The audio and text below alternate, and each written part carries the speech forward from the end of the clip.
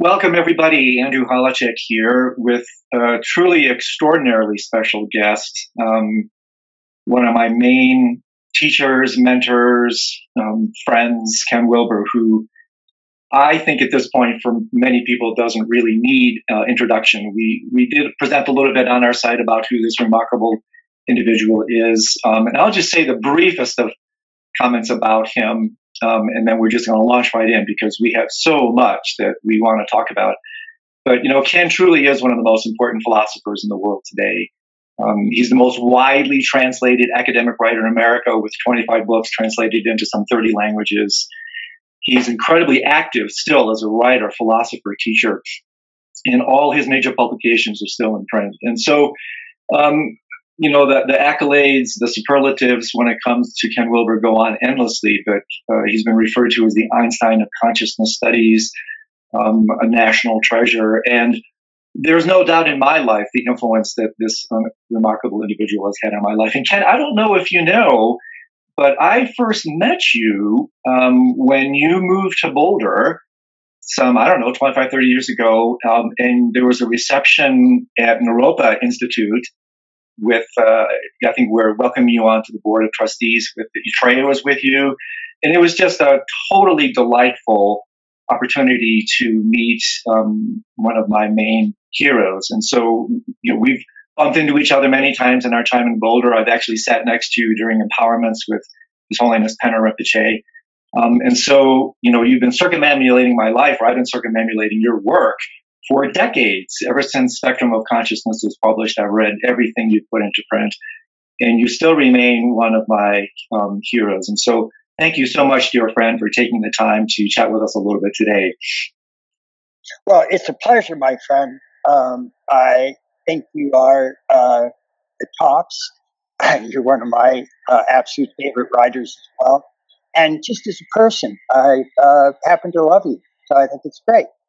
Yeah, the feeling is very mutual, really. It just goes beyond the limitations of this incarnation for sure. And so what I want to do here, Ken, with your permission, if you can indulge me for just a second, I want to kind of set the stage for what I hope to chat with you about today, and to I think convey to our listeners and also to you how fortuitous it is to actually have you as our inaugural speaker for this venture, because the work that we're attempting to do with what we are coining Night Club, and I'll unpack that in a little bit, is absolutely, completely resonant with the spirit of integral theory, which I'll ask you to talk about in just a second. But it's so cool for me because as I was flipping through some of your books, and again, I have them all, I was just like pulling up books and saying, okay, what does Ken have to say about dreams and subtle body? And it's amazing how often you come to this topic. And I came across this introductory paragraph in Integral Spirituality that when I read it, it was like, OMG,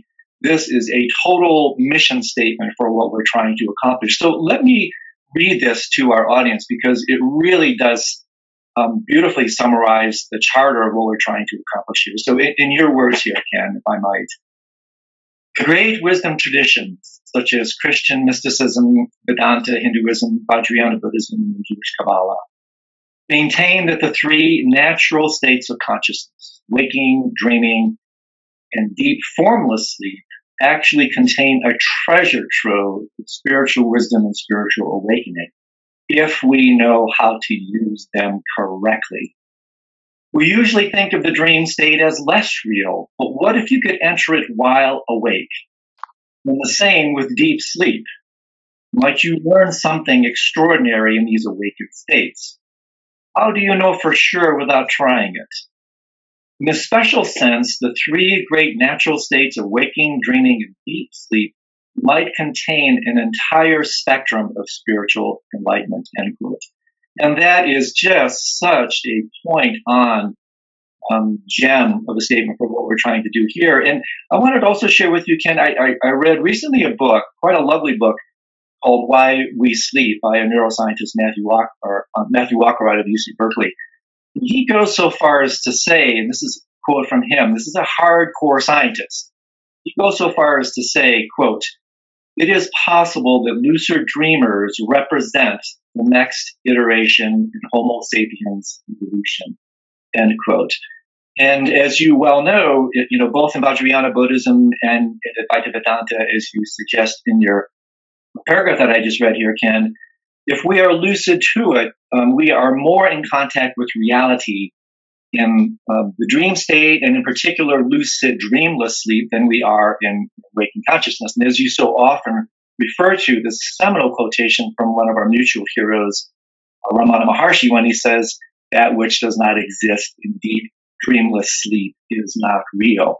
And so what we're doing here, Ken, with our work is we're really using almost the excuse of sleep and dream to in fact explore the nature of mind and reality, and to realize, as you point out here, that if it's engaged properly, the treasure trove, these vast natural resources that lie beneath us, within us, provide an opportunity for more spiritual development.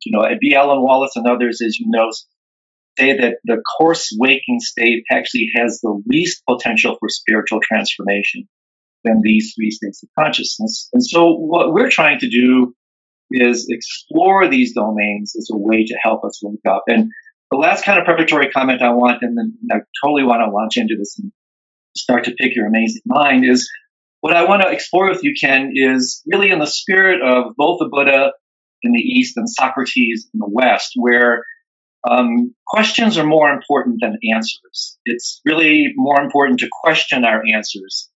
And really the kind of the archetype for me in the Western world is good old Mark Twain, when he said, "No, it's not what you don't know that gets you in trouble. It's what you do know that just ain't so." And so, the idea that we're awake just ain't so. The idea that we're fully grown up just ain't so. And so these are the topics I want to explore with you using the medium of sleep and dream, and under the guise of a format that I've always approached with my own spiritual teachers. I've had the opportunity to sit at the feet of Holiness Panna Rinpoche or Karmapa. I run my life with these masters, where it's like, I want to ask the questions to these great beings, the answer of which will change my life. And, maybe we can do that in the next hour or so that we have with each other.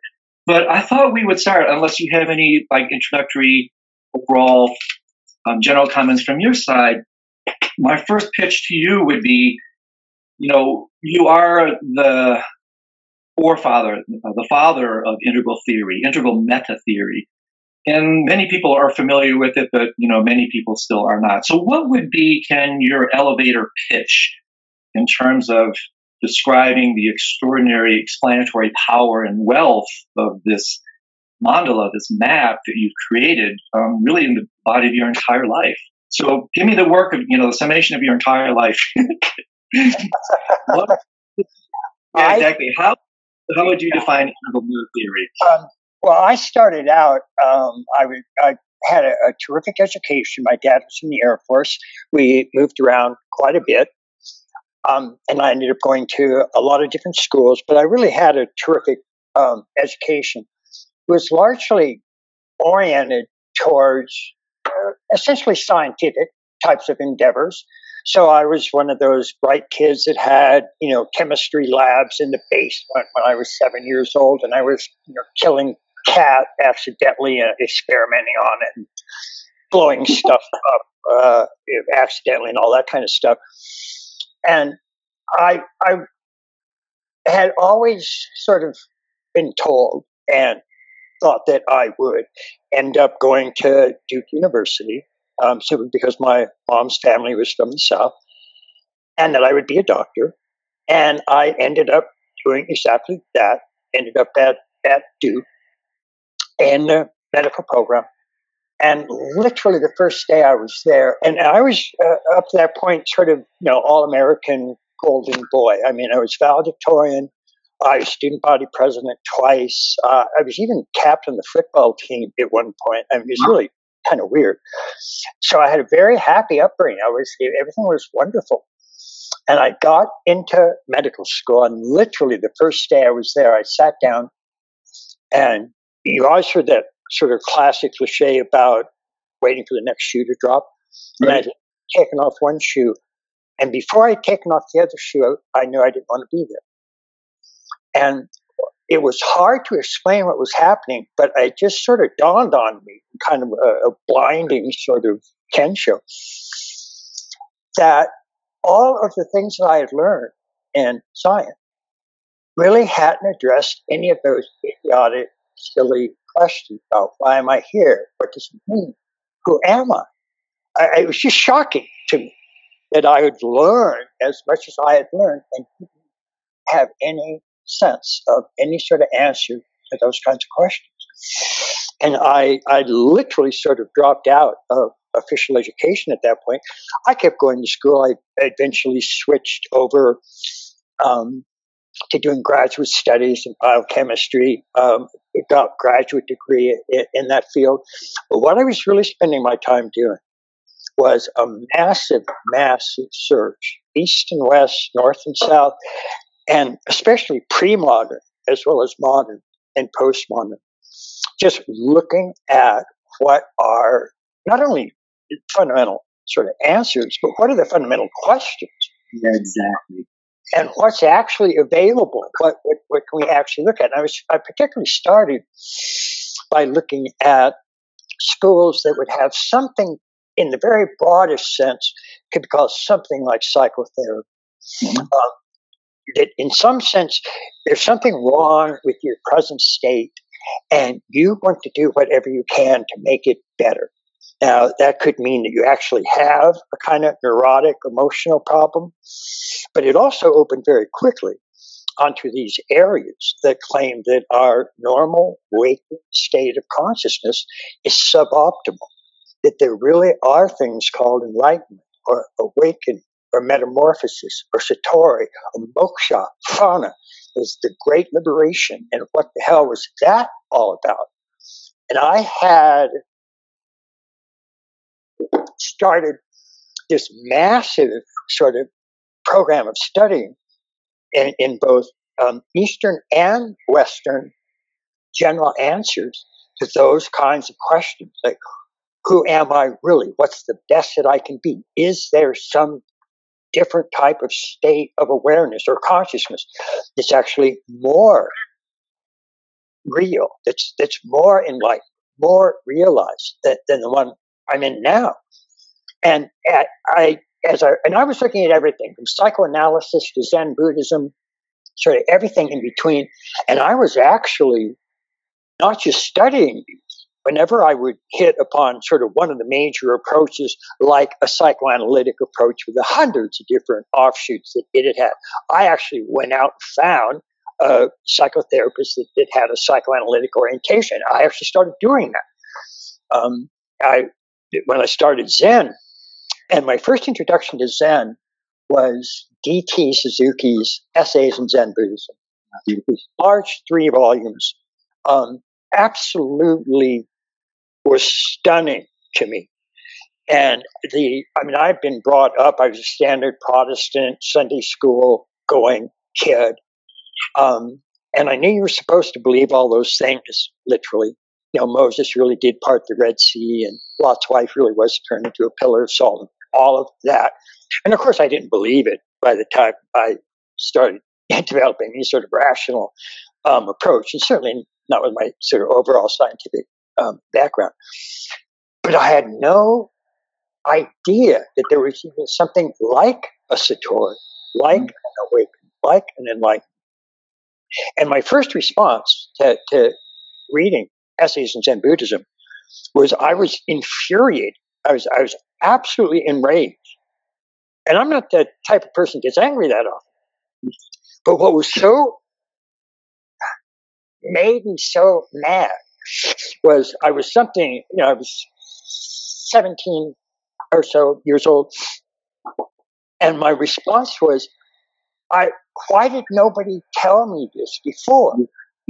How did I end up being raised in an entire culture that, I've been here 2 decades and nobody even told me about this? I was absolutely enraged.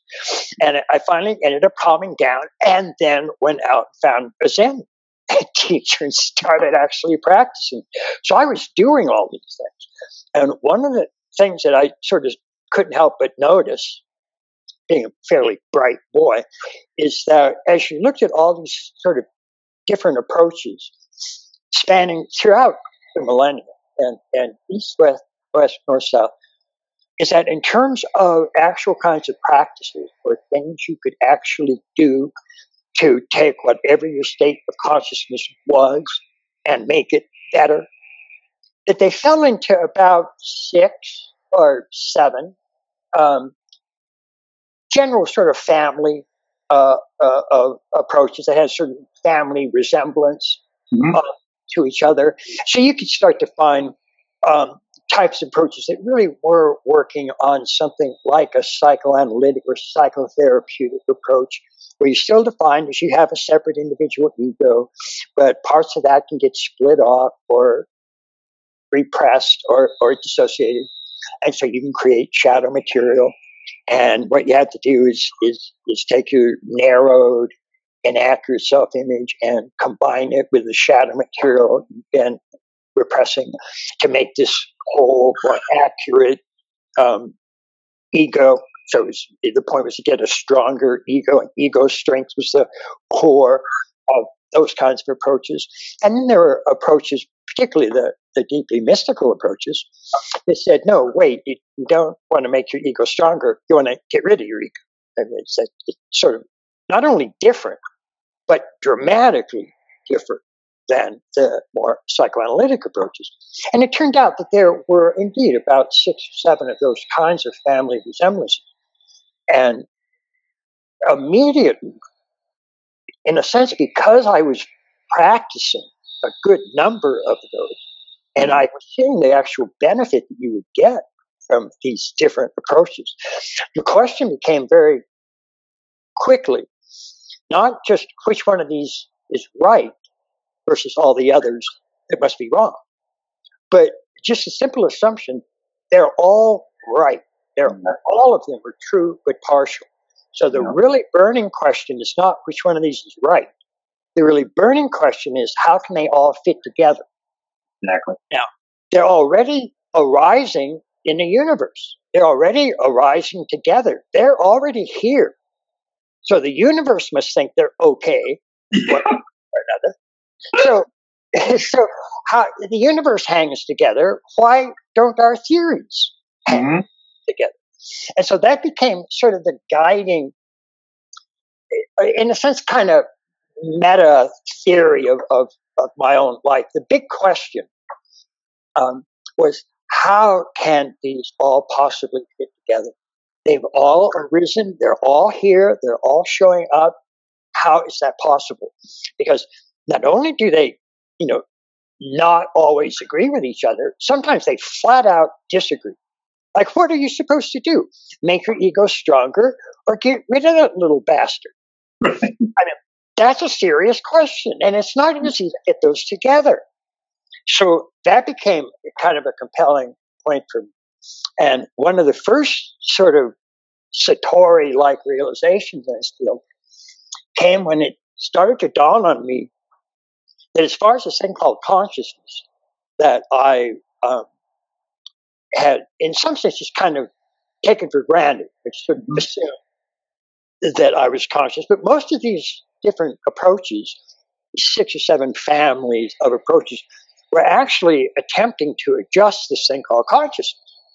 They were trying to make it healthier or more functional, or they were trying to make it bigger or more inclusive or something. But none of them just took consciousness as a given. Yeah, the common denominator, exactly. Right. So one of the first things that dawned on me was, okay, there actually wasn't just a single thing called consciousness. Whatever else was going on is there was an entire spectrum of consciousness. It really was this extraordinary sort of rainbow affair with a good number of different levels or waves or dimensions of existence. And you could get in touch with any one of these, but it took generally some sort of practice. You actually had to do things in order to engage these other dimensions of awareness if you weren't already aware of them now. And so that was a kind of a fairly big breakthrough for me because I noticed that these 6 or 7 family of what you could do to make things better, um, that they really did tend to address 6 or so major different bands in the rainbow, 6 or 7 major colors of consciousness. And there really was this thing called an egoic consciousness, even though some of the other approaches would eventually say, yes, it's there, but it's not ultimately real. It's actually in itself, it's a little bit more illusory. And there are things you can do to awaken deeper, realer, more inclusive states of consciousness. And so that was fun. But I had already sort of divided these different approaches into around these 6 or 7 different sort of families of approaches. And then when I noticed that there were roughly 6 or 7 sort of major levels of consciousness, types of consciousness, dimensions of consciousness, those actually fit together quite well. That every major level of consciousness or dimension of consciousness had approaches that were designed to make that level function better, or even to bring that level into being if it wasn't already part of your awareness. And that was a big breakthrough for me. So I actually wrote that up. It was my first book. I was 23 years old. It was called, appropriately enough, The Spectrum of Consciousness. And what that did was set me in a direction that was basically, well, it was sort of as all inclusive as inclusive can get. Mm-hmm. I mean, there just really was sort of the kind of motto of what I was doing is I would just sort of keep in mind the idea that everybody is right. And it doesn't mean that some people aren't more right than others, but there are. But everybody essentially, well, put it in a negative way, the human brain is not capable of producing 100% error.